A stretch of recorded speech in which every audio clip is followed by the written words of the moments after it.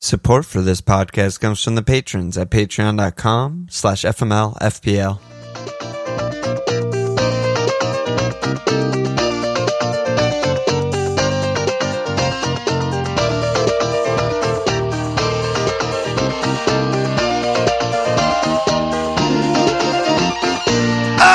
Okay! Welcome to FMLFPL Milan. It's Walsh. Let's just get this out of the way, because X50 said, how do morning coffee Walsh's powers stack up against those of evening beer Walsh?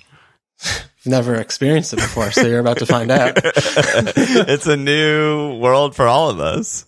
New experience for everyone. Yep.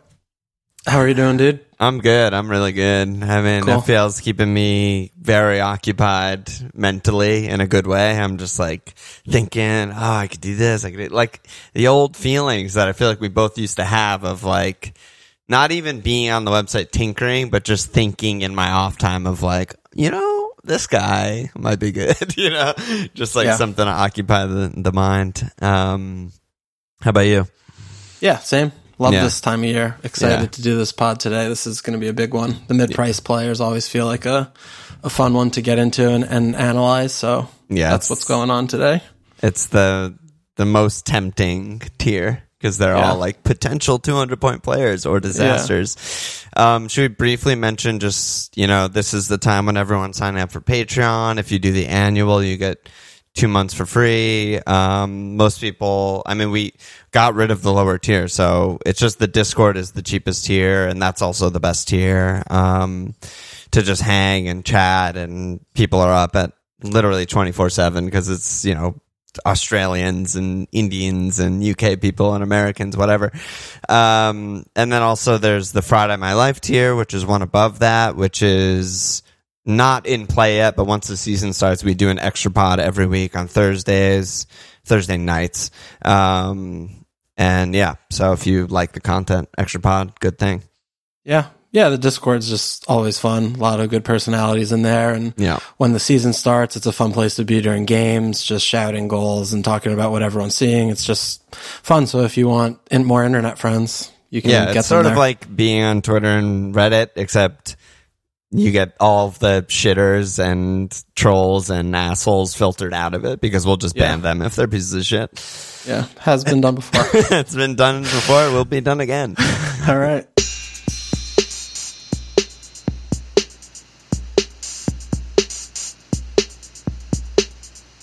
Let's go mid-price. So yeah, we're doing 5-0 keepers, 5 to 5-5 defenders, 7.5 to 9 million. Oh, whoops, I skipped mids. What's the mids again? 7 to 8.5 mids. 7 to 8.5 mids, 7 to Bowen mids, basically. And 7.5 to 9 forwards. Yeah. So let's start at the back, right? There are a lot of 5 million goalies in the game this year. You know, there are some names here that are definitely intriguing. Rammers, Emmy at Villa, Mendy, who's the highest owned right now. 5 at Chelsea. Schmeichel, we don't have to talk about him. De Gea, probably don't have to talk about him. Pope, 5, interesting. Pope's very interesting. Sa at 5, you know, Flappy Hands at 5 over at Western. Just a lot of names. So what do you see in this region? I mean, I think we should start with Mendy because, as you mentioned, he's just the highest owned in the game, not just at this price point. So Tio said, is Mendy the obvious best keeper pick to start with game week 1? Hemdog said, is Mendy worth the 0.5 extra, or is he template trash? I'm currently on Mendy. I feel like the late riser talk, the Fireside, like he's sort of like honed in my focus a bit more from where I was prior to that talk. And I don't know, with keeper, I'm just like, I just don't care that much. And if, you know, 26% of the market is on Mendy, I think he's a fine pick. I actually don't love the pick, but it's fine, and it's keeper, and the point spread isn't that wide in keepers to begin with, so I'm just on him for now and like sort of feel whatever about it. He has kind of a low ceiling in like the Ederson mold of like, even if he gets 20 cleans, we're probably looking at 150 to 160. He's not going to be like a save bonus guy.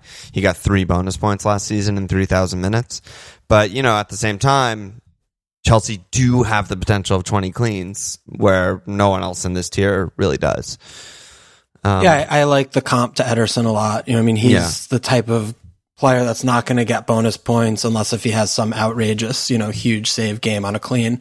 A lot of their defenders get a lot of baseline bonus for pass percent shit, all that stuff. So he usually ends up on short end of the stick there. So he's more probably a 2 or a 6er guy, sort of. I mean, a little bit more saves than Ederson, but I mean, really not much. Not much. I think, his ceiling is definitely capped, like you said. It is one of those where getting a share of the Chelsea clean here feels good.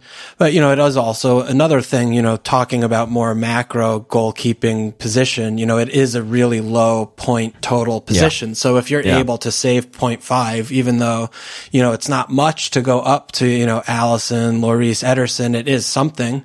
Are you really going to be losing that much, especially when we're going to be wildcarding early? If you're looking at, okay, this is the guy I'm going to have for 6, 7, 8 weeks, maybe when your team value is higher and things become clear, it's like, okay, well, I can't afford this now. And there are these enablers now. And that could be something you kind of back into, maybe going to a 5-5 keeper if you're not too inclined to spend that much initially.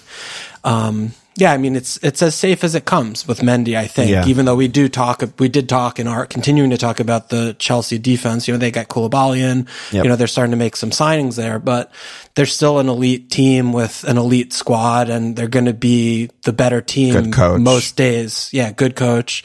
Now, their opening fixtures are a little bit tricky just because their easy ones are away, so they don't really have any bankers. Yeah. I mean, their first 3 homes are Spurs, Leicester, West Ham. Could see no clean in all of those. Yeah. And there are aways, Everton, Leeds, Southampton. The first 3, I mean, those are in alternating away, home.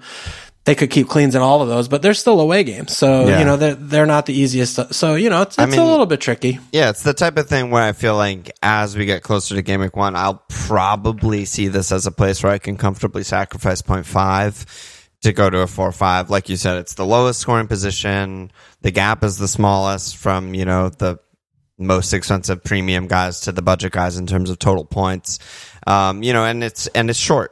I think that's really important. Like, not having that extra post World Cup wild card is huge because, okay, you might pick a bad 4-5 and he keeps 1 clean and 6 and everyone has Mendy or whatever. You're just going to get Mendy. Like, it's not that big a deal. And Bry's question was, this price bracket usually disappoints in keepers and defense. Why should we be looking here at all? And I think it's a relevant question because, there's always 4-5s that are going to score in and around where the 5s and the 5-5 score. It's just like whether you get on them or not, basically. Yeah.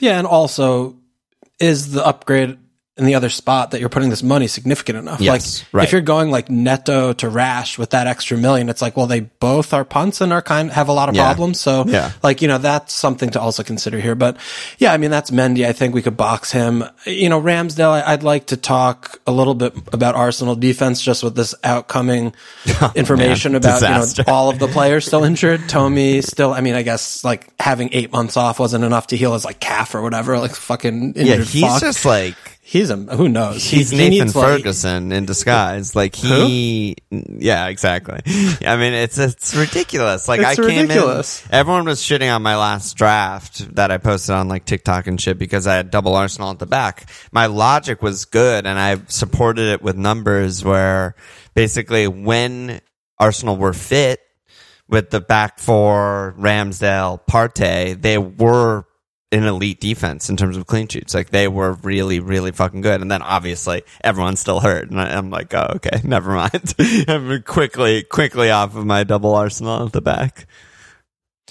Yeah. It's just, we have Tierney's injured again and, everything just looks a little bit problematic. They have Saliba in, but if they're not fit, there's just no point really going there, I think. So that's unfortunate because, they were keeping cleans in like a 1-2 clip when they were fit, like you're saying. Yeah, it was an elite level. Yeah. And, Zinchenko should be in for Tierney, so maybe that's not as big a deal as like Tavares playing every minute because that was bad. But, without Tomiyasu, it still probably means Cedric or it means Ben White at right back. And I like Ben White, but I don't really like him at right back. And it's just like a domino effect of like lowering the quality. Yeah, you have to squint to make it work, sort of. Yeah. And then, Emmy is a little bit interesting just because getting Diego Carlos in and getting in, Kamara in, shores up a lot of the issues that they had last year. Big time. I think that the big issue is, to me, looking at him and projecting into the future, is when he was a monster 2 years ago, he was just getting 3 bonus points every game. Like, he was not only making saves. Not only was he in a position based on the structure and the system to make a lot of saves, but he had 27 bonus points, fucking unheard of for a goalkeeper. I mean, he almost hit 200 points that season. I mean, I think we have to kind of remove that from our thought process looking at them this year, because that's not going to happen again. But is he capable of, making a lot of saves and also in and around bonus points in this system with 4 at the back? It's possible.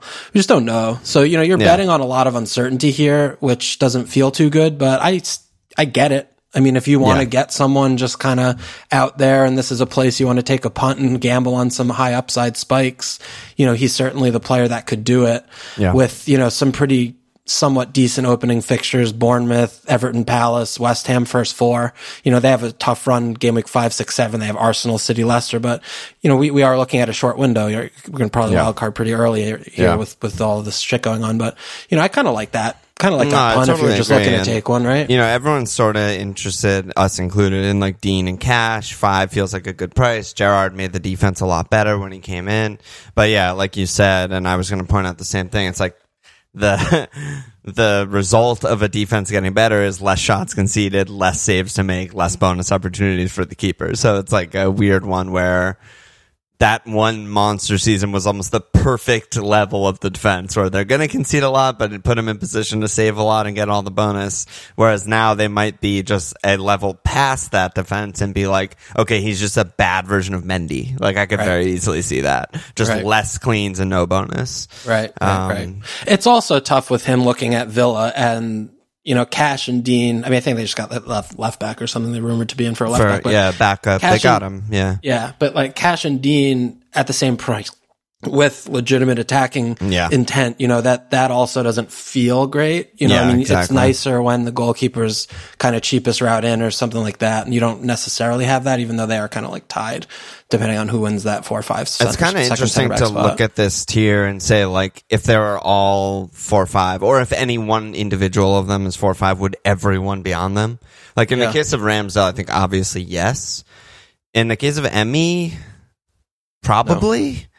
Like, I don't know. I think a lot of people would be on it, but not like, he wouldn't have Mendy ownership, I don't think. Wait, do you mean if just strictly the goalkeepers were 4 or 5? Just Emmy was 4 or 5. Yeah. And everyone else is still 5? Well, no one would own Raya, that's for sure. That's for sure. He'd be the highest owned 4 or 5. He'd be the owners, Yeah. It's just interesting to sort of think in that way. And then I think the next most interesting guy is definitely Pope. I mean, it's really hard with Pope because, is he interesting?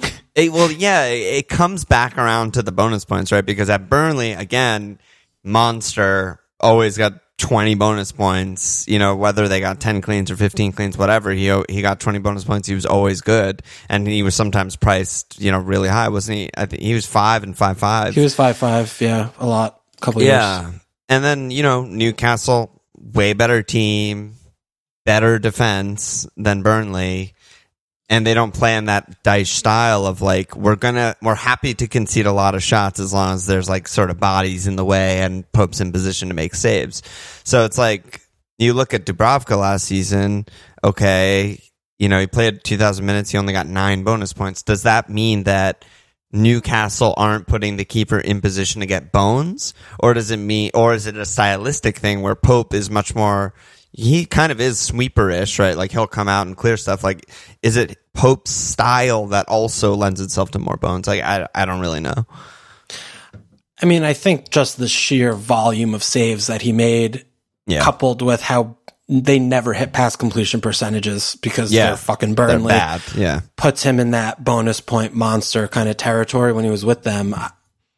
I just think at 5 million, looking at him compared to maybe like Emmy is an interesting comparison, but it's still hard for me to imagine that either are going to ever be better than Mendy, even though, even with Mendy not getting bonus. I mean, because Mendy's going to keep more cleans and, they're going to have to outpace him with bonus points and save points, the cleans that they don't keep. I don't know. It could happen, obviously, but I think that's something that we need to really see, like, oh, wow, like, Pope every game is X, right? Getting 2 bonus points and a save point. Like he's outpacing the defenders, and that's huge, right? And we just don't know that yet. Yeah, and I think broadly what I'm saying is I think he will not.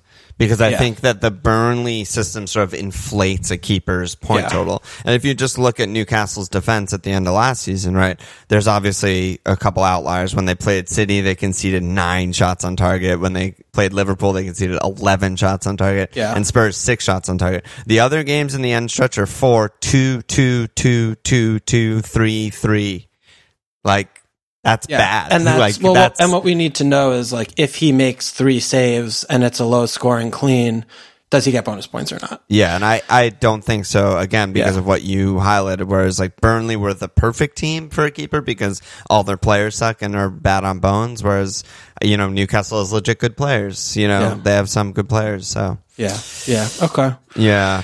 Any other 5s that are interesting to you right now? Not really, to be honest. Yeah, not really. Okay. Yeah, I don't think these guys are relevant.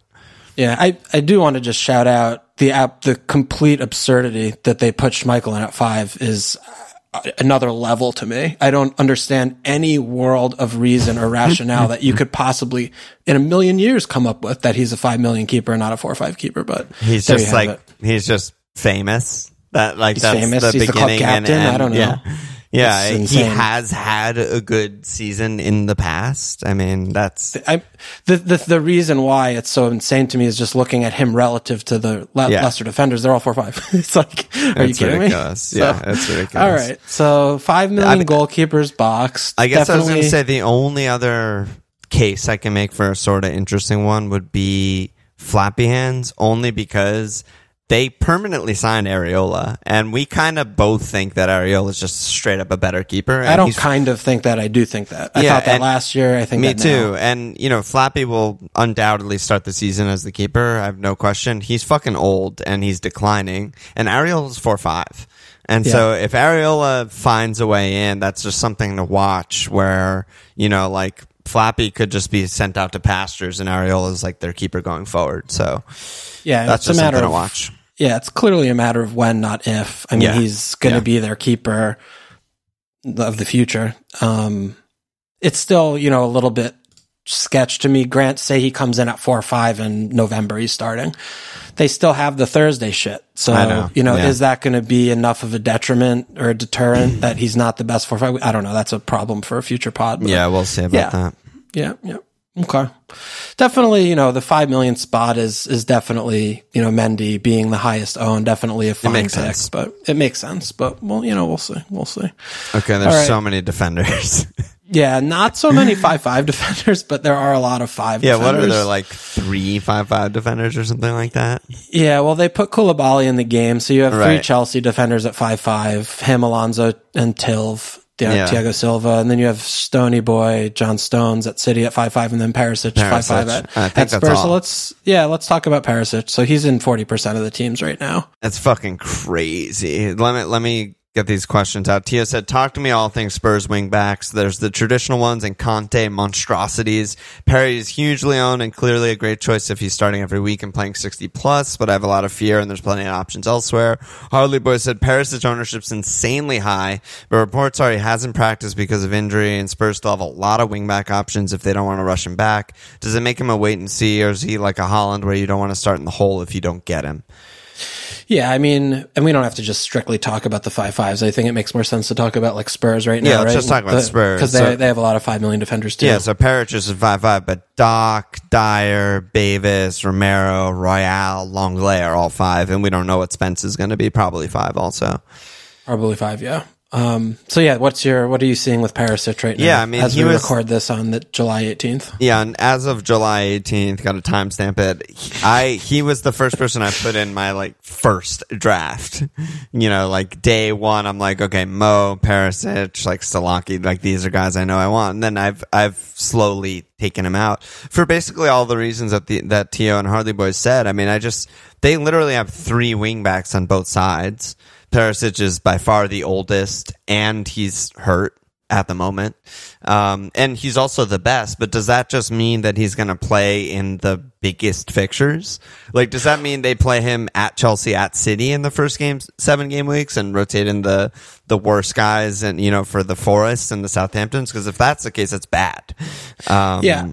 I'm almost thinking the opposite because he's the best in terms of scoring goals because he's just a winger and I think Perisic is in the league right now by far the best goal scoring wingback, period. I don't think it's not close. Even an argument at all. Yeah. So, he's also not good at defense. I mean, he's not he works hard, but he works hard, but he's not a defender. I mean, he's a winger. He played wing for his whole career basically until Conte got to Milan or whatever and turned him into a wingback, and he's thrived in that situation. So you're thinking he might play in the easier games where they need less defending. Yeah. Yeah. So I mean, if that's the case, that's just a complete, throwing some concept out. Who knows?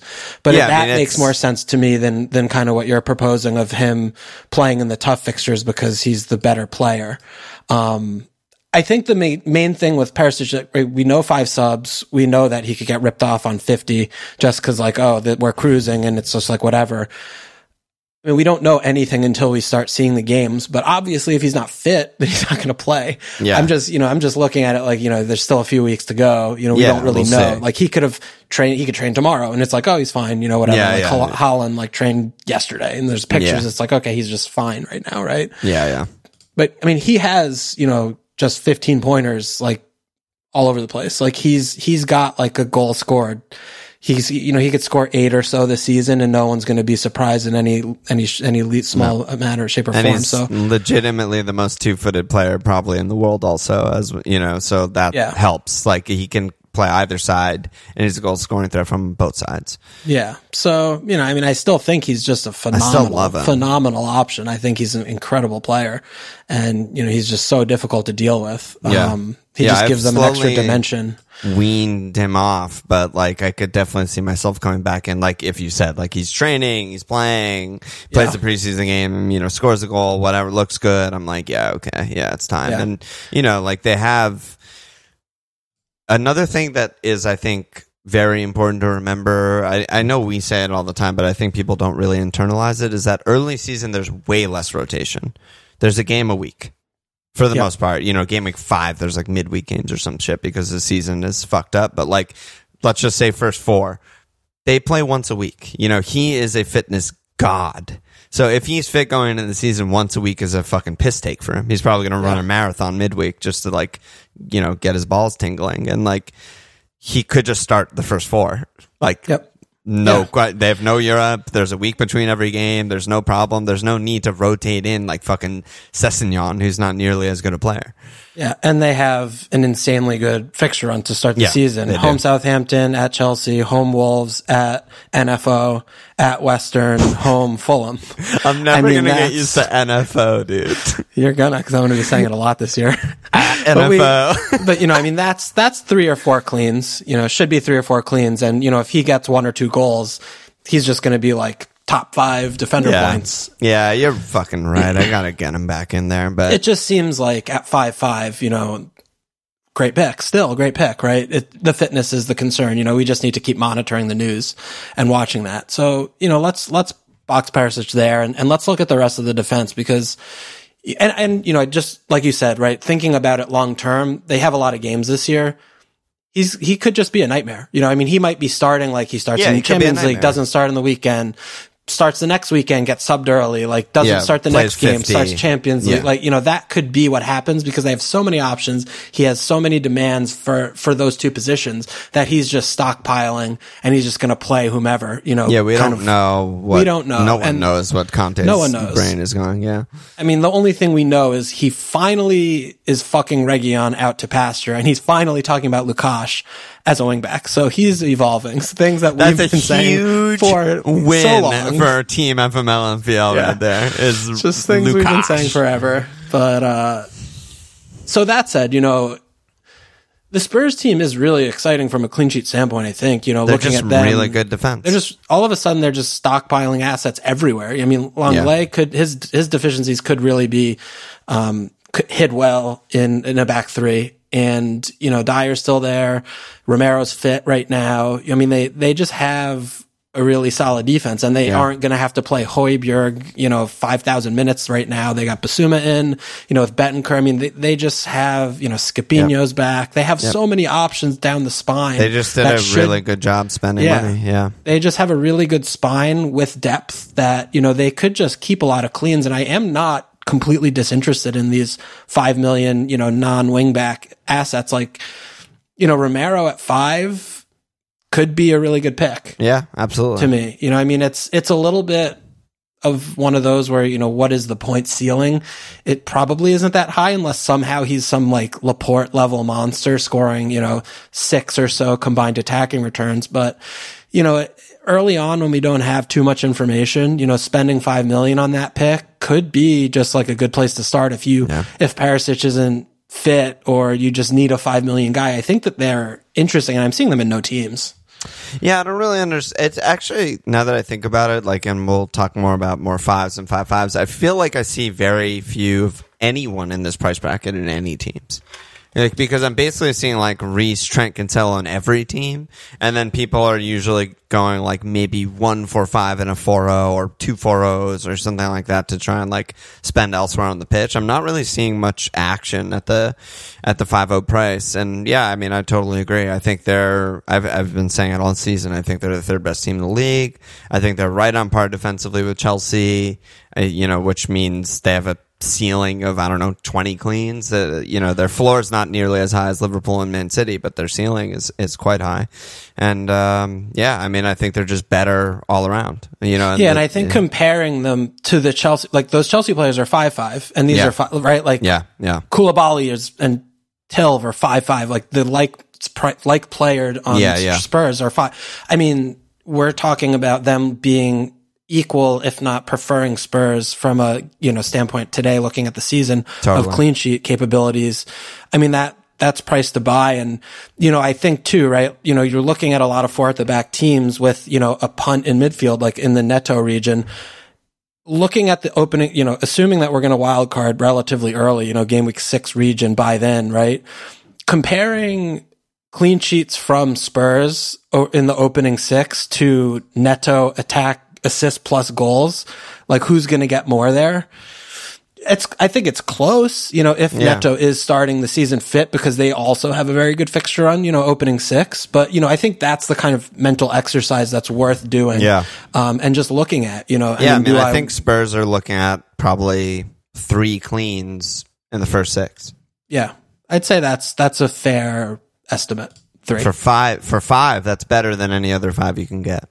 Probably. Like just straight up, that's, you know. Yeah. And, you know, you have to throw this in with, well, okay, you're going to be really lucky to hit a goal, right? From that standpoint. Yeah. Versus, you know, we look at someone like Trips, who we'll get onto, right? Yeah. He could bang in a free kick any day, right? Any given game. And all of a sudden that's like, well, fuck your 3 cleans. Like he just got like 2 games worth like of points Newcastle, in 1 plus. Their first 6, maybe you see 2 cleans, but he has an assist and a goal in the first 6. Potentially. Yeah. Potentially, you know, like that's almost the rate that he was running at. Like that's all of a sudden, that's more points. That's better. Yeah. So, all right. So we got Spurs kind of tucked away there. Definitely some interesting names. Definitely something to consider. And Trips, I think we've talked like enough about, right? I mean, or do you want to, is there more that you want to say about him? I mean, I think he's just still amazing, but. Yeah, no, I mean, I think it's interesting seeing like people looking at his like underlyings and saying like his NPXG, like whatever, all that shit is like not that good. You know, he played a few hundred minutes, first of all, and they're like, but you know, his XG numbers of his free kicks are compared to every other free kick taker in the world. And he's simply better than all of them, like mostly all of them. JWP basically. Yeah. So, and Messi. So I think that's something that, you know, for the stat heads is worth considering, that, okay, well, him taking a free kick in the same spot that Kane takes it in is like not the same. Right. You know, granted, they're not like high percentage chances. I mean, these aren't like tap ins or far posts like runs from crosses and open play kind of things, but he's still like the best at doing them. And, this is still a Newcastle team that, we're expecting to improve. I think, the City and Liverpool 2 in the first 5 is the main annoying thing that, it's just, those are the two of the 4 worst fixtures of the season stacked both really, really soon in the season, which you just don't like to see. But yeah, Trips, I still like him as a pick for sure. Yeah. And Target being the same price is just silly. So we don't need to really talk about that. Yeah. Where do you want to go? Where else do you want to go in this $5 million? I think City is kind of interesting, mainly because of Kyle Walker, but Al, Ray, Tio, all asking about Kyle. They said with Zinchenko on the way out, Cuckoo deal still in the early stages, is it worth punting on Kyle Walker early? And, I just said that the Spurs guys are probably better than all the 5-0s. Well, if Kyle Walker's just starts the first 6 games for City, then he's way better. Not even fucking close, because they could just keep 4 cleans, 5 cleans, they're City, so it's just a different level. Where are you at on Kyle? I've had Walker on my team for a while now. Yeah. I kind of came to this like a week or so ago. Yeah. Looking at the landscape of City's team right now, knowing that the season's a couple weeks away and knowing how, complicated the system is if the Cucurella deal does come in. I just, again, right, remember back to last season and, knowing what we know of Walker, he's obviously old, but when he's fit, he's fit. And when they have 1 game a week, it's easy to keep him fit. And he played all the games last year at the beginning of the season. He kind of broke down and didn't really play. He could play a game a month, I think. Yeah. Once it hit December, January time when the pileup was happening, which obviously made him a non-option. But there was, the beginning of the season, he started all the games for the first few months. And, I can imagine that just happening again. He's still, when he played last season, looked just like he has all his whole career to me. Yeah, he hasn't slowed down at all, yeah. Yeah, he just doesn't have a lot of quality in the final third, and he also is that kind of tucking in player, allowing Cancelo to get forward when they have the ball in the other third player. He'll make an overlapping run once in a while, but we look at him and look at his returns, those last few seasons, they're just not really there from an attacking standpoint, but the clean sheets should just pile up. So if you're looking at, Laporte has more, it's kind of, oxymoronic to think of, but Laporte as a center back does have more attacking thret than 100%. Walker at right back. It's not really close there. Walker is the sweeper. He's the sweeper. I guess you could say the stopper and Ederson's the sweeper, whatever fucking semantics you want to get into. But yeah, he is still their best last line of defense by a lot. Yep. He lets them basically play with the back 2. They don't play with the back 3. They don't play with the back 4. It's a back 2, and then Kyle does all the other stuff. Whether it means he has to stick to some winger who's pacey and play more aggressively, he'll do that. Whether it means, both center backs are in the attacking half and Kyle is just don't let anyone get behind you guy because he's still so fast in a straight line, he'll do that too. So you're not going to get bonus, you're not going to get really attacking returns ever. But yeah, again, City, you look at their first 6, I think 4 is very safe. 4 clean seems very safe to me, but they have upside of 6. Yep. Yeah, I agree. And I think another thing with Walker and with Perisic, something that to consider is, we haven't really had someone like Pereira at Fulham, right? He's a 4 or 5 cam, he's not a DM. Yeah. And, he's obviously not going to have 12 attacking returns throughout the course of the season, but he could get 5 or 6, very reasonably. And having him coming in isn't the worst thing in the world. Just in general, it's not like you're just auto 1 or 2 pointer from that spot. And even if you're setting your team up where you have Nico, right? Those kind of picks coming in for Walker, if, he does miss 1 or 2 of those opening fixture games and we're like, okay, we're wrong. He's just playing Stones at right back, or he's doing 3 at the back. It's fucking insane. It's okay, obviously it sucks to miss on that because the alternative is well, maybe you did get Laporte and you're just getting these clean sheets and Walker's not playing. But I think that's kind of more of a low risk. I feel like this is a good place to kind of put some risk on that, hoping that he just plays for the first handful of games until we wild card, and then they have a fixture pile up, and we know he's a really bad pick when they have 2 games a week. He's just not a pick. He's awful. I think Walker's just an outstanding option right now, all things considered. He basically, for the last more than a few, but basically his entire career at City has played when he's fit, and he almost never subs on. I mean, he played in 20 games last season. He started 20 games last season. If he's good to go, Pep runs him out there. His minutes per appearance last season, per match played rather, was 88. Yeah. He just fucking plays the game that he's fit. And as far as we know right now, he's fit. There's a game a week. It seems, I like it. And in terms of third City spot, I think a lot of people are playing with Mahrez, Foden, whatever. We'll get to those guys. If you save a mil from Laporte Diash and go Walker, I think that's a great pick. Yeah. That's where I've come down on. So some other 5s. I mean, I think the Villa guys, right? We touched on a little bit with Dean and Cash are definitely, they also put Diego Carlos in at 5, which, kind of makes him a non-option with the fullbacks, I think. But, interesting, really interesting. I think that the game week 5 to 7 run is really off-putting to me just because, those are just kind of 3 sort of automatic non-cleans. So, and, home West Ham also in game week 4 is a really tough one to keep it clean, I think, when, with West Ham in a counter and they're playing one game, right? So it just puts a lot of stress, I think, on keeping cleans early in the at Bournemouth, home Everton, at Palace. And, at Bournemouth Game week one is the worst time to go to one of the relegated teams. By far. By far. And that's tough. And at Palace also, I mean, we never got kept. That's just a bad fixture. Really bad fixture, yeah. I think the opening fixtures, while, you have some green over there on the side on the player, are kind of really bad. So I feel like these are just sort of picks that you want to allow time to see how these new fixtures these new players bet in for Villa. And I'm sort of really uninterested. And I'm really surprised that Cash is in 20% of the teams. I guess people are just kind of sorting by last season's points. Yeah. And they're like, oh wow, 140. You're right. But what are you seeing? Do you see anything different there with the Villa picks? No, I think I'm similar. And Tio's question was, is there anything that would make you lean either way in Cash versus Dean? Which I do think is an interesting sort of debate to look at each player. They're very different in a lot of ways, but I'm more on your side where I'm trying to think short term. I think a lot of our, meaning you and me, mental energy has been spent on long term picks, right? We're both Solanke, Trips, Dean Cash, these guys who are just good long term. You start them every week, whatever. But for the first period of this season, we should not think long term at all. And I'm more with you in terms of the clean sheets, even though they got so much better defensively. It's game week 5, game week 6.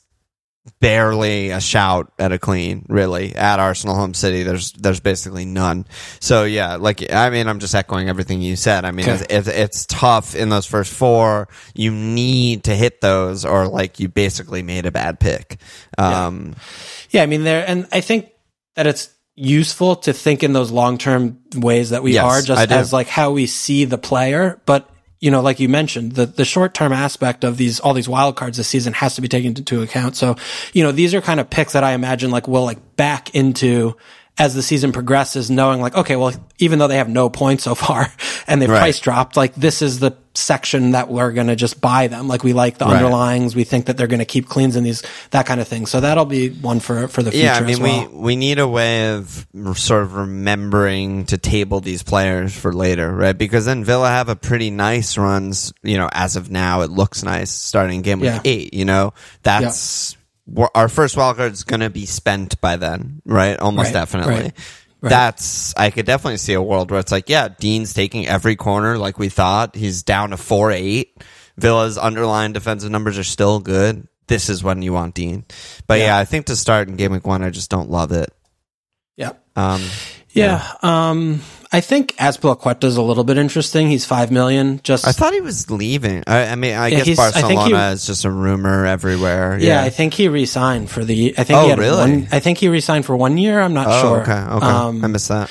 But I think just to remember his name, because if he's fit, which it looks like he is. They are short numbers, and he could just play a lot, especially if Thiago Silva gets injured or something. I mean, he's he's there, at 5 million. I don't think he's a good like game week 1 pick, but just someone to remember. Yeah, I mean, Chelsea, it's like every time we pod about Chelsea, I think we're always like, yeah, well, we'll see what they do. And then like the next day they sign Koulibaly and we're like, oh yeah. I mean, they're still in for like Koundé and they're in for someone else. And we just like, Ashfield might not even have a fucking spot. Anything else in the 5? I mean, I think we could, there are some outliers, right? Like Leeds got some, like the right back who scored all those goals for Leipzig or whatever. And like, I think maybe we could talk about them more because they have more 4 or 5 options for next week's pod. They have such a good fixture run, which is really weird because they might be one of the 3 worst teams in the league and get relegated, but their run is so good. So for short term, I keep finding myself like going Leedsy, but then, not that. In terms of other guys, I mean, it's really unlucky that Cresswell starts with home Man City, but I don't want to forget about him that much with the next 3 being at Forest, home, Brighton, at Villa. He's still a free kick god. He's still on corners. Once they're playing once a week, they got a Garrett in. Like, they're going to be like pretty decent. And then the other 2 guys I just wanted to mention is obviously Cucurella might go to City and just like break the game. And Zinchenko might go to Arsenal. Tierney can just fuck off. I hate him. He's so annoying. And Zinchenko could just start every game at left back and just be like a pretty fucking good option. So, we'll see. Yeah, totally. I mean, Cresswell, the one thing with Cresswell that just like is a little bit annoying is he's not on like all the set pieces anymore like he used to be. Yeah, I guess Bowen takes some stuff now. Yeah, so I mean, keeping like having the 11 assists, like spiking those big. It's hard to see that happening, but okay. All right, let's move on to mid. So midfield, we're doing 7 million to 8.5 million. I mean, the only 8.5 is Bowen, and I think that's a good place to start. I mean, he. We have touched on him a little bit in the preseason pods, but, how are you viewing Bowen as you've been kind of tinkering and looking at other teams? I mean, do you think he's like obvious, not just a terrible pick, it's really somewhere in hard, between? Huh? Yeah. I mean, so the Bowen questions we got were just Tio, Mark, Jack all asking about Bowen. Is he being overlooked? Pre-Europe, he could be fantastic. Price nicely to jump on, like blah, blah, blah, blah, blah. But the main thing for me, again, readjusting my thinking to more short term is just like, the fixtures are pretty bad. Yeah. Attacking fixtures, like these are bad fixtures. I don't want a part of them, first 5, first 6. So for that reason, I'm just like not that interested. It feels like a low ceiling play. Feels like I'm sort of, like I'm missing out on some of the 8 million guys with really good fixtures, which we'll definitely get to. Just don't love it. I mean, what do you think? Yeah, that's fair. I still think that Bowen is hard to evaluate from like the fixture standpoint because he does do so much of his damage on those counterattacks. Yeah. So just because they might have less volume of attacking actions in the games, I don't know if that necessarily means Bowen is like that much worse because, when it is 2-on-2 and that, even though that only happens like 3 times, but I mean, I think, it is still a risk just because he's on West Ham. I mean, when we have these 8 million picks on like Mount on Chelsea where they're going to have 70% of the ball in these games, 65% of them, we have Luis Diaz, you have these City punts who could just explode with Morris Foden, right? Yeah. It's just hard to choose him over them, I think is the biggest concern, even though, he hit over 200 points last year. We did express our concerns about the 17 assists not being sustainable. Right. I mean, the thing is, like, one of the things I like using Understat for is like you can just straight up sort by their shots for like their whole career of data, or sort by their non-penalty XG, which is what I'm doing for their whole career. And so it's like, yes, you see, there's a Chelsea in there. I'm sorting by non-penalty XG. Chelsea's 5th on the list. Man City's 10th on the list. Like that goes in line with what we're saying, right? But then the other teams on the list are Norwich, Villa when they were really bad, Leeds, fucking Norwich again, West Brom, Leicester, so it's like, they could score 2 against Man City. They've literally done it. They did it not that long ago. It was in, May of last season. But they could also just score 0. So that's the big difference between West Ham having a good fixture and a bad fixture is that, like, yes, they're capable of countering against the good teams, but against the bad teams who still probably don't respect them. Like, I feel like a bad team rolls up to West Ham and they're like, we could get a point. I don't think a bad team rolls up to West Ham and is like, we have to concede all possession. This team is fucking Antonio's too lethal. You know what I mean? So they West still Ham does it for them, but yeah, exactly. But they still get counter opportunities against the bad teams, and that's like why they're good. You know? Yeah. I just feel like I agree with you. I think he's just not going to make the cut for a lot of teams, rightfully so. Yeah. And we might look at them and say, "Oh, that was a mistake. That was obvious." Yeah, absolutely. Of course. Like, well, what did we? Well, okay, yeah, they looked hard, but I mean, Forest, like Brighton, Villa, like whatever. Like this is West Ham. Not that bad. Yeah. European monsters, Western Ham, like the Dildo brothers at work. But you look at game week 7, right? Again, like probably we will have wild carded or be on wild card at that point. You know, they're home Newcastle, at Everton, home Wolves, home Fulham, at Southampton. Maybe price drop to 8-2. You're like, okay, I'll pop on him for this spot. Fucking Hall territory right there. So.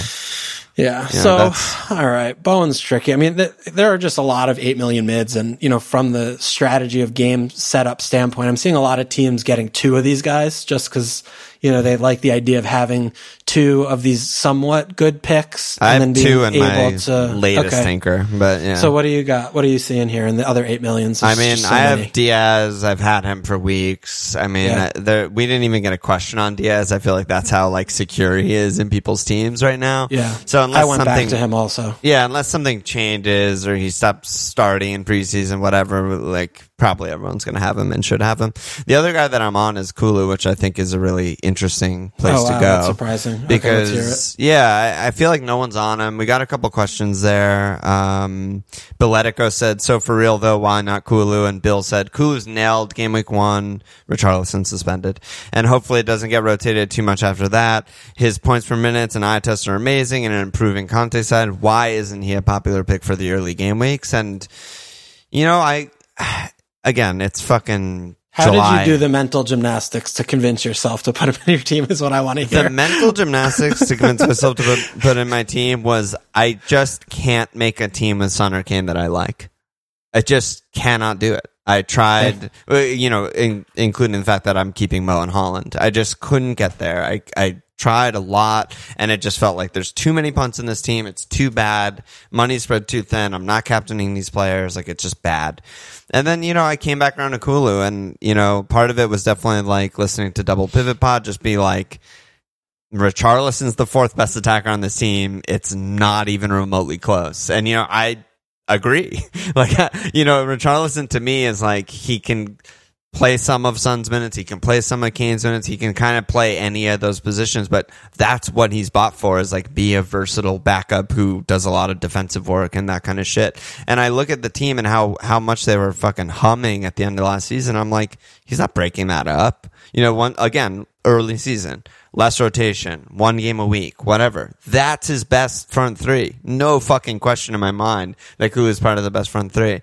And, I just, again, their fixtures play a huge part because I'm thinking short term. First 6, they have home Southampton, they have home Wolves, they have at Forest, they have home Fulham. Those are 4 of their first 6. It's just really, really good. So that's kind of what I was looking at. And I think, again, like the Bill said, there's not really anything bad you can say about Kulu. He overperformed a bit last year. I don't expect him to be that high, but his underlyings are still incredible. His eye test is still incredible. He's young. He's only getting better, I think, at this point is pretty safe to say. So, they're just the 3rd best team in the league in my mind. Getting a piece of that, not as a coverage pick, just getting a piece of that because I think they're going to score a lot of goals seems good to me. Yeah. Yeah, I mean, I think those are interesting points. I just still look at him compared to the other players there and think that he's going to get subbed every game. Sure, he's going to probably start them all, but you have a 75-minute game from this guy. Yeah. Doesn't get a lot of really good goal scoring opportunities, as we've talked about. Is very reliant on open play assists, really bad on bonus points. Granted, he's passing to Son and Kane, who are 2 great players, for those finishes, which, speaks to why he did and probably will continue to overperform the underlying assist metrics. But, I just still don't love him as an option. I agree with everything you're saying. His best 11 for sure. I just for an FPL pick, I don't know. He doesn't have set pieces. He just doesn't have a lot of those kind of free avenues to points with, you know, a lot of concerns. You know, I just have a lot of concerns there. I mean, is he going to keep top binning, you know, scoring, you know, I mean, he had 5 goals last year. I mean, I think like 3 of them were like worldies. I mean, he's an incredible player, but you know, I mean, how, you know, he's not going to get those free goals that you just need to continue to tick along. And yeah, I guess it's just a matter of like, okay, do I think this team's going to get like 3 cleans and score? Like, I really see those first 6 and I'm like, they're going to score 3+ in 3 of these. It's fair. That's fair. You know, no, and that's a fair gamble to take. You know, so versus, I'm like, does that mean 1 goal, 3 assists in the first 6 and 3 cleans on top of that? Like, that's good enough. Yeah, that'd be good. That'd be good. Really good. Yeah, and I mean, this might be a good one where you're looking more at this short-term window. Yeah. You know, and thinking like, okay, well, even if he does play 77 minutes and get subbed in all these games, you know, there's still enough time for him to bang some shit in open play because the fixtures are good enough. Yeah. Which, yeah, I like that. I like that. I could see it absolutely. Once Europe starts, he just becomes even less of an option. Yeah. He's just a terrible He plays max 60 when he starts and he doesn't start every game, plays 30 in the others. You know, it's just bad, but. Yeah. And I mean, I think, you know, looking at City, let's transition over there with Mars and Foden both at 8 million. I mean, the last time we talked, Sterling wasn't gone, you know, but, you know, we have to look at the City squad right now and just see like, okay, well, they're kind of like bereft of options. You know, they're really thin now. And, you know, you have Haaland up top, you have Alvarez, who's kind of the wild card, but, you know, it looks very much like, you know, 2 from 3 of Jack, Foden, and Mahrez are going to be playing on those wing spots. Yeah. Pretty much that's the stable, you know, and Foden sort of backs up. Maybe. Yeah. I mean, I think the interesting thing about it is, you know, Foden plays all 3 of the front 3 positions. Mahrez plays 1 and Jack plays 1. So, you know, who's going to get the starts early doors? We just don't know. And that's a thing that's problematic. But I'm more and more interested in Foden, just knowing that he does play across the front 3 and he offers something like Mahrez is just an attack only winger. And like they have to make sacrifices across the way that they play and approach those games. And they have easy fixtures to begin with. So that could not matter much, but Foden just does a little bit of everything and does it very well. I just don't know where if the points are going to significantly improve. I mean, because we just see him flash chances wide for fucking fun. That's his favorite thing to do is a shot across his body wide. Yeah. I mean, are you interested? I mean, and Jack, you know, at 7 is more priced to buy, but has a lot more question marks probably than Mahrez or Foden in this team. But what do you see in the City picks here? Let me run through some questions for starters. Canada Brad, Josh D. Silva all asking about new contract Mahrez. Bear saying if we can't get to Haaland, who's the best City mid that isn't Kev? And Swarley asking about, you know, for you. During the postmortem pod, we heard Walsh mention second season Jack. He's coming at 7 million, but I feel like almost no one is really considering. Why do you think that is? And then the other thing I wanted to say before we like really dive in is like, we're still going to get more preseason games, and most importantly, we're getting a community shield. Very intrigued to see who starts in that game. You know, like that might mean nothing, but it might mean a lot. You know, if we just see a front 3 that works really well, maybe the front 3 that we think it's going to be, you know, that's good. I wonder if, like somewhere in the back of my head, I wonder if Mahrez plays the games when Haaland doesn't. When they need someone to pick up the slack in terms of shots and goal scoring, the only guy in their entire team, except for maybe the wild card of Alvarez, who gets a lot of shots and a lot of goals and plays up top is Mahrez.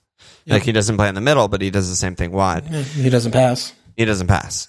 And I feel like the team that facilitates Haaland more is, you know, probably Jack and Foden. You know, alongside him. And that just is like a really complete, really good team as long as Haaland's banging them in, which we all expect him to do. So, you know, I think they're all really interesting. You know, it's not a good answer. It's not what people want to hear. They want to hear who's the best one, who's the one I should get. But I don't have that answer right now. I mean, I think that Community Shield and more time and how they're training and like almost more importantly, like what the partnerships are is like who's playing with Haaland in the training games, because that's probably the front 3s that's going to start the majority of the games because we think Haaland will start the majority of the games. So yeah, I'm interested in all of them, but I also haven't gone near any of them. I mean, this is one where we're going to have probably like 2 of these 3 players in our team at some point during the season as we fucking fuck even when City they're players bad in and picks, out. I have them. Yeah, absolutely. I think it's more to, you know, the third city spot and, where you land. Like, I just feel like Walker is like the opposite of these players right now, where it's like, I know he's going to be bad, but I know he's going to be good now. Yes. These players are like, I don't know which one of these are going to be good right now, but I know some of them will be good in like game week 5. All 3 of these are massive punts. Yes, absolutely. Agree with that. I think massive punts. Yeah. And I think Foden is the least of the punt of these 3 because he has proven for a long time to be in Pep's best 11 and they're just purging his competition. But, Grealish is still extremely interesting to me because I think getting rid of Raz does say so much to all of us, I think, for what the plan is here, because Raz played exclusively 100% of his minutes really on that left wing spot, which was just blocking Jack, straight up blocking him. And, we can't forget what kind of player is in there with Grealish. I mean, he was not bought for 100 million for no reason. I mean, he obviously had the huge disappointment last season, but at 7 million price to buy with not a ton of competition on that left wing spot, knowing that Foden can go over to the right and, build more of like a midfield 8 that, he wants to play him there. I still do think that Grealish, but it's just game week 1 is just too soon. But I think it's just one where you want to keep an eye on. Yeah. One of the fun things to like talk about and think about is sort of like, it's almost in like accounting numbers, like almost in a baseball sort of way, but people don't really talk about footy this way. Is like you need a certain number of shots and you need a certain number of guys who can facilitate the shots and create the shots and create the space and stuff. And it's like Haaland just changes everything so much for that reason, because it's just like this funnel of like 5 shots per 90 all of a sudden injected into this team. And like, yeah, that probably means less shots for Foden. It probably means less shots for Jack, probably means less shots for Kev, but like, which is good. But that also means that like Jack can play because they don't need 10 goals from him. Right. When they're playing without a number 9, they kind of need Raz's goals. They need Mahrez's goals. They need Foden to chip in with 10 goals. They need Kev to score goals. If Haaland just fucking donging his life away, then like you can carry a Jack a lot easier. So yeah, I mean the assist numbers that Jack could put up is 20. If he's playing 2,500 minutes, he is that elite of a chance creator. Absolutely. So we'll see with that one. But the only guy ahead of him in City last season was Kev. Yeah. In terms of chance creation and in open play, Jack created more. Yeah. No, I mean, it's exciting because I do think that there's I didn't think of that, but I like what you're thinking about Haaland and Mahrez, about how that coexistence might be very difficult. Yeah. And, Foden, listen, he shot a lot last year, and maybe that's just not who he is. Maybe you don't want him to shoot because he fucking misses all the time. I mean, he put up 9 goals last year. He played a lot of games like in that, like you should be scoring goal position. I know. He just really didn't. It's weird to say this for a player who plays for fucking the England national team. He's played, 4,000 minutes. We've all seen him play in the Premier League. I still feel like I have no idea what he is. Yeah. Like, Pep might just be like, he's a future 8. You just don't even know it yet because he does this and this in training. I just don't have room for that in my team. And I'd be like, sure, but I really just don't know. Yeah. Maybe he shot 2.5 times per 90 last season. Maybe he should be shooting way less than that and just using his left foot to pass. And like, I don't know. Yeah. No, and he's still extremely young. We extremely young and extremely talented. Know the things that he's really good at. We just, he just also gets moved around a lot. So it's difficult too to peg him as one thing. Yeah. But all right. So yeah. And I mean, the Mahrez, honestly, I just don't get it. I really don't get it. It's just because it's the same thing as what you were saying with Jack. I mean, it's who was his competition on the right side? Jesus is gone. Raz is gone. Foden, I think Foden's going to play a lot. I feel like he's barely played on the right in the past. He has, but that's because for sure. But I'm just saying that's like the argument for Mahrez is that like right now he's the guy who's established on the right side and no one else is, except for like Bill, I guess would say has probably played the most on the right out of this team. So I get it, but it's still fucking Mahrez. He's still just not going to play for 3 games in a row out of nowhere, and then he's going to start for 3 games and everyone's going to get him and. Yeah, I don't know. It's very, very punty. Very, very, very punty. So that's an expensive punt. 8 million is an expensive punt. Yeah, it is. It is. So what about, we have Saka, who's kind of fallen away now that Jesus is just the best player in the world. Mount, Mount's 8, Matto's 8. I mean, these are still really good, really safe steady hand options, right? Yeah. Yeah, absolutely. Yeah. I mean, Mount is another one where like role and position will be really interesting. I think that he established himself as like a legitimately elite front three player last season. And so if it were me, I'd be like, yeah, he has to play in the front three. He's too good to not. But I've been burned many times in the last 10 years, and I will continue to be burned by assuming that what I think is the best thing to do is what the manager is going to do. Not just Tuchel, by the way, every manager in the world. Right. So, like, you should never make that assumption because Mount could just play midfield and not be an option at all. But yeah, I mean, in my head, I'm like, Kai, Mount, and Raz is like a really, really good front three. And if that's the case and Mount's starting there every week, then he's a fucking amazing pick. Absolutely amazing pick. And so is Raz, by the way. If he's just starting in the front three every week, he's going to score 20 goals. So that's another thing. But yeah, I think Leicester's interesting. I mean, Juho said Matto. Last year, he was the second highest point scorer of the current mid-price mids with 181, 25 points behind Bowen, a point ahead of Saka with 500 minutes less played than the both due to the Brage and Europa and injuries. He's currently only in 6% of teams. No Europe to worry about for Leicester this year. Should be a fantastic asset if he stays fit. Is Matto the solution to last week's Vardy versus Haaland debates? Where are you at on Matto?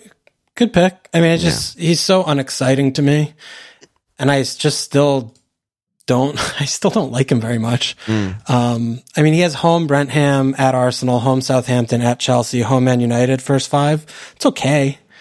It's like one really good fixture, one okay fixture, and at Arsenal might not be terrible, but I still look at him compared to like Mount or Saka, and I don't think that's close. Like, I don't know how you're doing these calculations and coming up with Maddison as the answer. Right. You know, that's the fixtures, that's where I'm at. Yeah, the fixtures would have been the reason, right? Like, and he's the worst fixtures by. Just the worst. If Leicester had good fixtures, Vardy would be shoehorned in my team, probably 100%. Yeah. But like thinking more in the short term, I'm like, Vardy has one fixture where I'm really excited about, where I'm really like, okay, home Southampton, he could fucking explode game week 3. Yeah. The other ones, I'm like, you know, like obviously Vardy's a great player, Matto's a good player, he could score, whatever, but like it's not like good.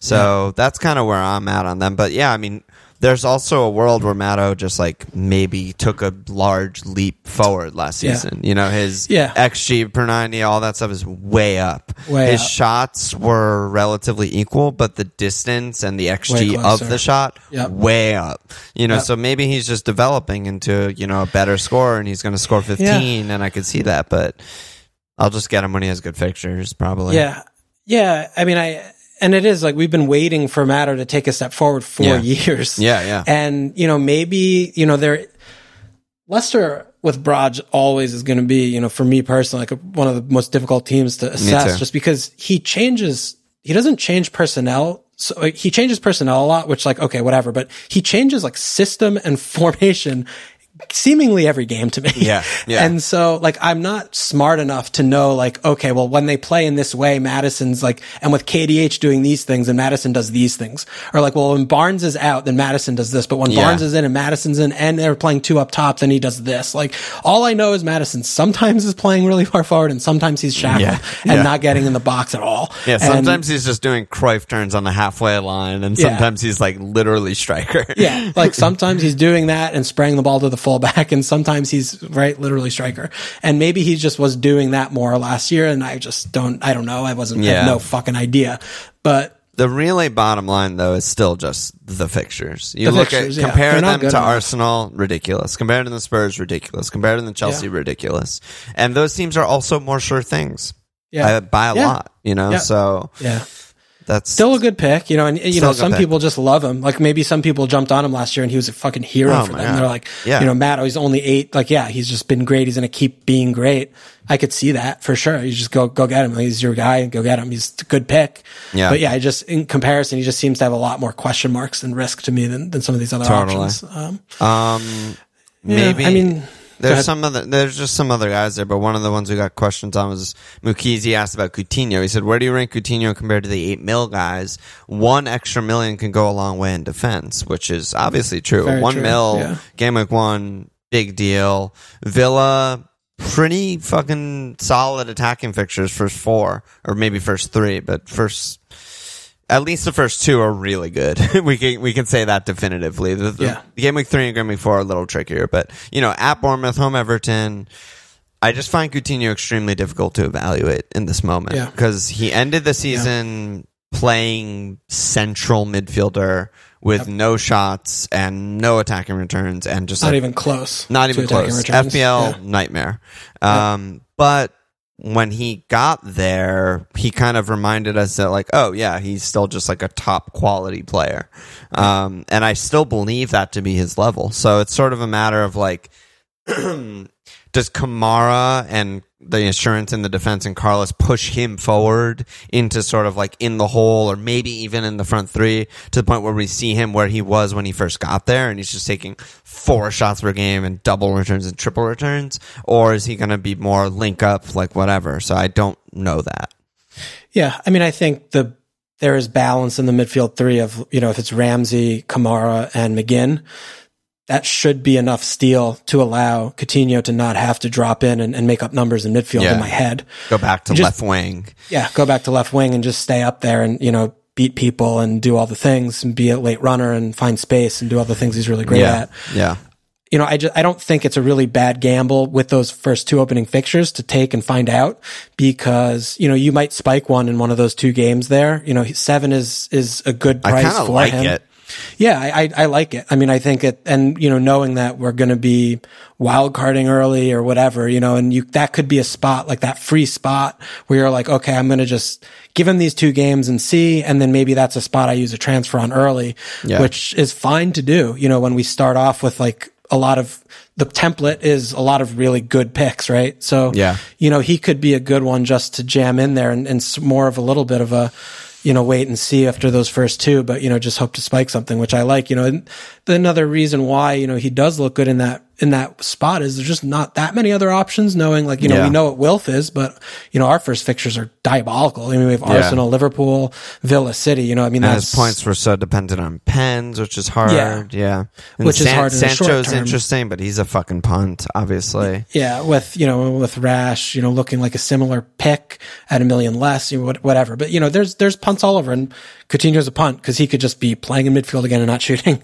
And, then that's just a really bad pick. But if that happens, it probably will be less likely to happen when they're playing Bournemouth and Everton. Yeah, exactly. I'm actually I'm whenever we pod, I'm live tinkering. But one of the moves that I think makes a lot of sense is that Kulu spot, right? That should just be Coutinho.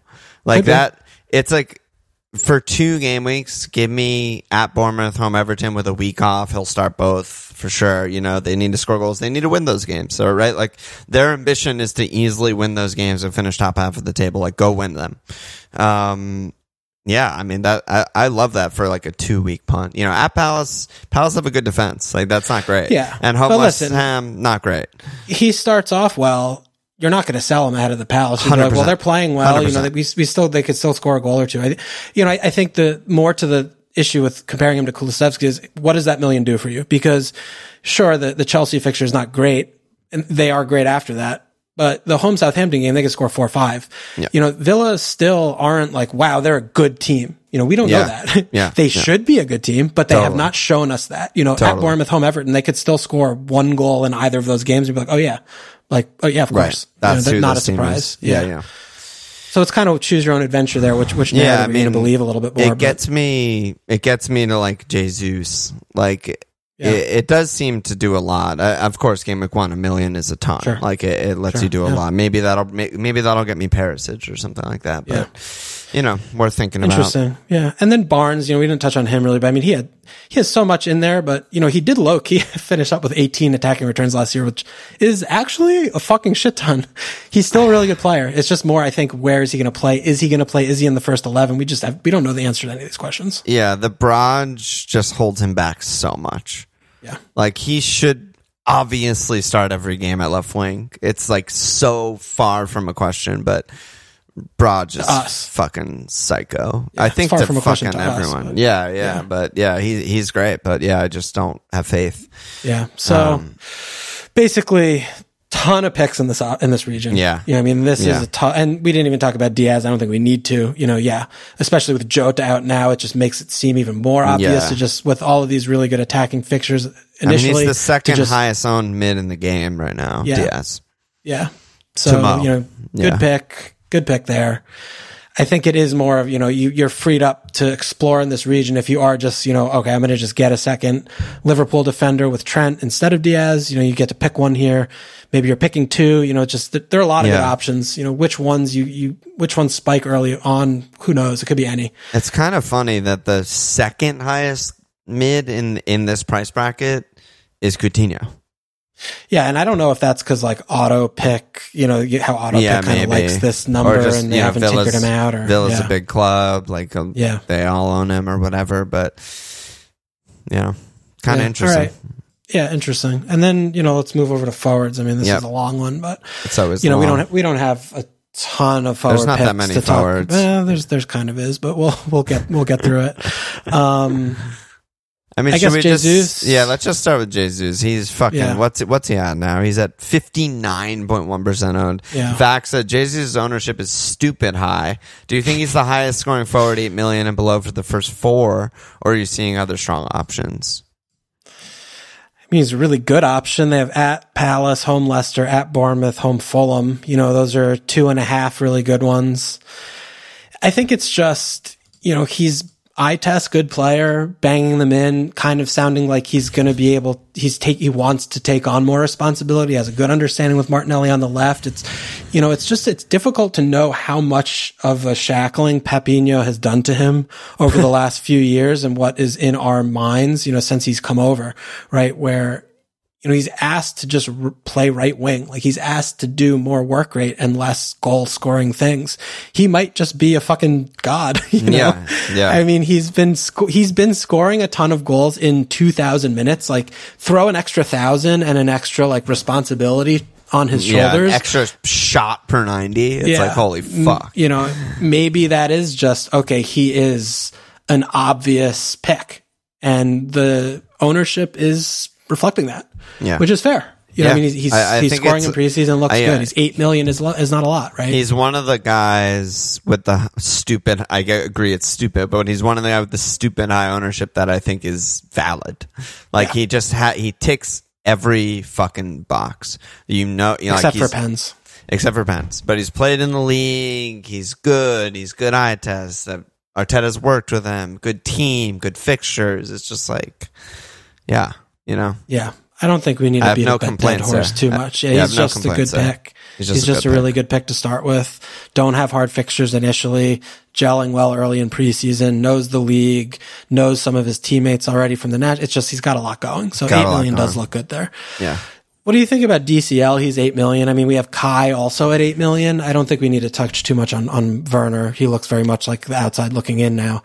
But, are you interested in either of those names? I'm very uninterested in DCL until they show me something. I mean, it doesn't help that they start with Chelsea and then at Villa. I mean, at my prior for this Everton team is they're one of the worst teams in the league. And they have one of the worst managers in the league. And, the only good thing that happened under Lampard was they got tighter defensively. They did not get better going forward at all. Yeah. I do want to say though about that. Right. That is not who this manager is though. That could have been a needs must. We're in the scrap and we need to just try and get a few points and draws on the board. Absolutely. Or it's an Eddie Howe thing and he's actually learned because, the way he was managing before was bad. But either way, they also lost Richarlison. They have not replaced him. It seems like they are too far in the red to even spend any of the money that they got from Richarlison, even though the fee was ridiculous. So they're weaker attacking, than they were last season. I like the player, but at that price, am I going to buy, a bottom 4 team with a bottom 4 attack? No. Yeah. It's just not There's no, like, Jesus ticks every box, DCL ticks none, except for the fact that I like him. Yeah, I think it's more, you have to be more imaginative here. I mean, if you're starting with him, I think it's a step too far, but I don't think it's too punty, but I don't think it's something that we can completely throw away like he's a non-option because he's $8 million, because I've always thought that he's a better FPL pick when Rich didn't play. You know, I mean, when we saw him be FPL gold, it was for those handful of months when they had wingers and they funneled everything to his head, to his feet, as kind of with relying on his movement and his size in the box. And, you know, putting Gray and Gordon wide, you know, does do that to me in my head. And Rich is a fucking annoying piece of shit. And he would just do dumb shit all the time, keeping the ball, not passing when he should pass, you know, just passing when he should shoot, just doing all the taking up space, his movement, he's anti-movement. And DCL is just, you know, I can see that working. Where it gets tricky is he's 8 million. When you look at, you know, if he's good, then one of the wingers is going to be good, right? Gordon's going to be good, or Gray's going to be good, kind of. And at 5'5", you know, maybe that's or something. Or a fullback's good, you know. So, you know, he does have pens, which is nice, but we have to see something from the Everton team, you know, before you go there. When, you know, I think the other, you know, obvious comparison to me, you know, mentioning bad teams is Leeds, but Leeds do, and they have Bamford, you know, but Bamford was good for a lot. He's good. He's just so much better than DCL. It's not even a comparison all to me. Around, more all around. As an all-around player, he's an all-trick pony. DCL is kind of a 1-2 trick pony, header, movement. You know, Bamford's got it all. And, you know, Marsh is just attack. They have really good fixtures. I mean, Bamford, I think at 7.5 is someone that, you know, the big difference. Interesting. Yeah. Way better fixtures and 0.5 cheaper. Huge. That's fucking huge. Like, early season, that's big. I think Bamford is also a punt because, again, you know, no Rich, no Calvin, new managers, like relatively new manager, whatever. They're still, you know, they might just be fucking awful. The thing that I said to you about Leeds, and I really believe this to be true, and I think the numbers support what I'm saying, is that no matter how bad Leeds are, we don't really care how bad they are because their attack still overperforms at such a ridiculous rate that for fantasy, they're still sort of underpriced. And I feel like that's a hard thing for people to wrap their head around, right? But they were probably one of the 3 worst teams in the league last year. Like, they kind of got away with it. And despite that, they're a top 10 attack. Yeah, it's hard to separate without Bamford. Position. Yeah, without Bamford. It's hard to separate for us league position and league table to, like, just one facet of the game, right? Yeah. Like, we always had to do that with Burnley and their defense, for example, right? In seasons that's such a good comp. Burnley defense, Leeds attack, great comp.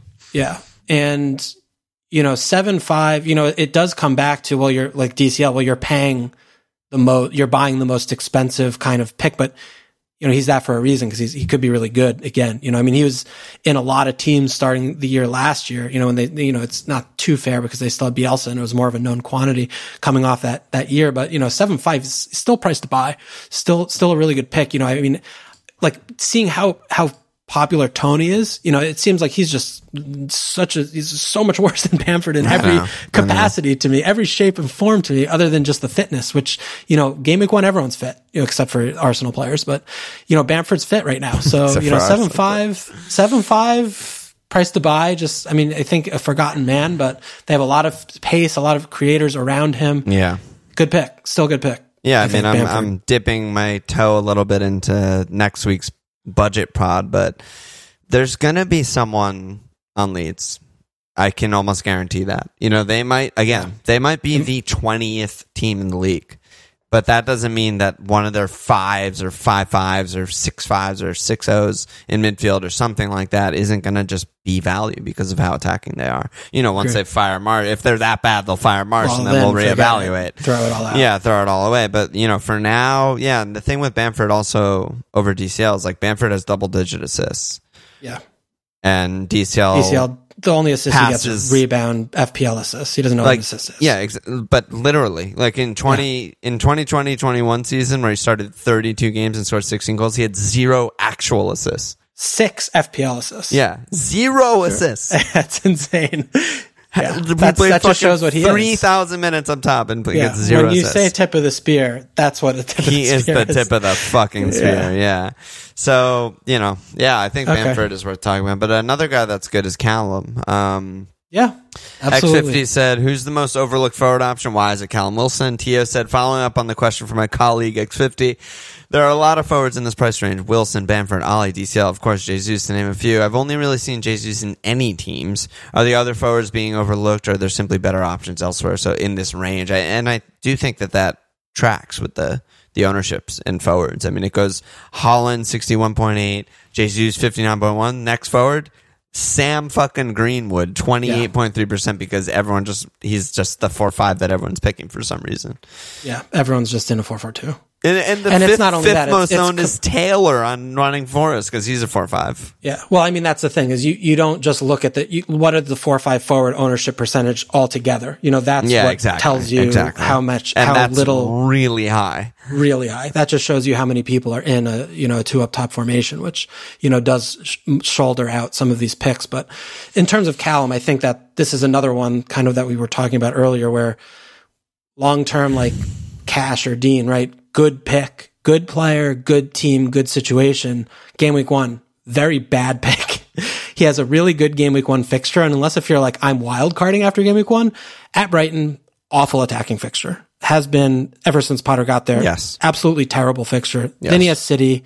Then he has at Wolves, which is very different than home Wolves. Then he has at Liverpool. You do not want that pick, period. As much as you like the player and the team and the situation, which we both do, that's not someone that you are punting on. When you wild card in game week 6. Yeah, we'll have a different conversation. We'll figure it out then. But game week 1, just not an option.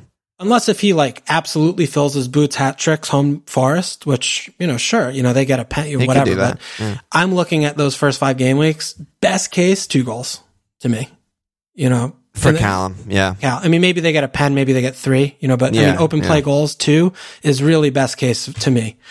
And, I don't think you want to be punting on that player, in your spot there. So, yeah, a little bit tough cold water for me on Callum because I know he's picking up steam, and I know Hemdog is such a Newcastle proponent, and he's always driving that helium in our Discord. But I just think that he's a really bad pick. The thing also with Newcastle is Eddie's done a great job. The team's way better. They're looking good. They're getting better. Blah blah blah. Their attack is still bad. Yeah, the attack is not what improved. The defense improved. Yeah. The overall team performance improved. Yeah. But they're not like Leeds where it's just they're jamming everyone in the final third and the other half attacking, pressing high every game maniacs. Not the case. Yeah, not the case. So, you don't know what the attack's going to look like coupled with the bad fixtures. It's just not for me. Yeah. Regarding Timo/Kai, I mean, Steady Hand said, now that Sterling's there, where does he slot in? What's that going to do for minutes for Mount, Pooley, Ziyech, Havertz, and the 60 other attacking mids that the team has? I mean, do you see anything in Kai there? I mean, I agree with you that I think Timo's basically out. No, I think Kai is just a really good IRL player, and he's just not an FPL pick until proven otherwise. I mean, we've been watching him and them enough to know that when he's playing there, it is more of that false 9 position to create space, to hold the ball up, to occupy center backs and players, not, an FPL pick right now to me. Yeah. He's a classic guy that suffers from per 90-ism, where, I mean, he's really good. We both really rate him. He's a really good player. And you look at his per 90 stats, absolutely elite. Fucking God. Everything backs up. But the problem is he plays 70 minutes a game. Yeah. So his stats get a lot worse when you do per 70, which is really when what he actually plays. Yeah. When he starts, which he doesn't even start every game. So yeah. And then, I mean, there's Antonio, who I don't know if we need to talk about him really. And then there's no one else really, right? Yeah. I mean, there's Ollie/Ings, which is I'd rather just talk about.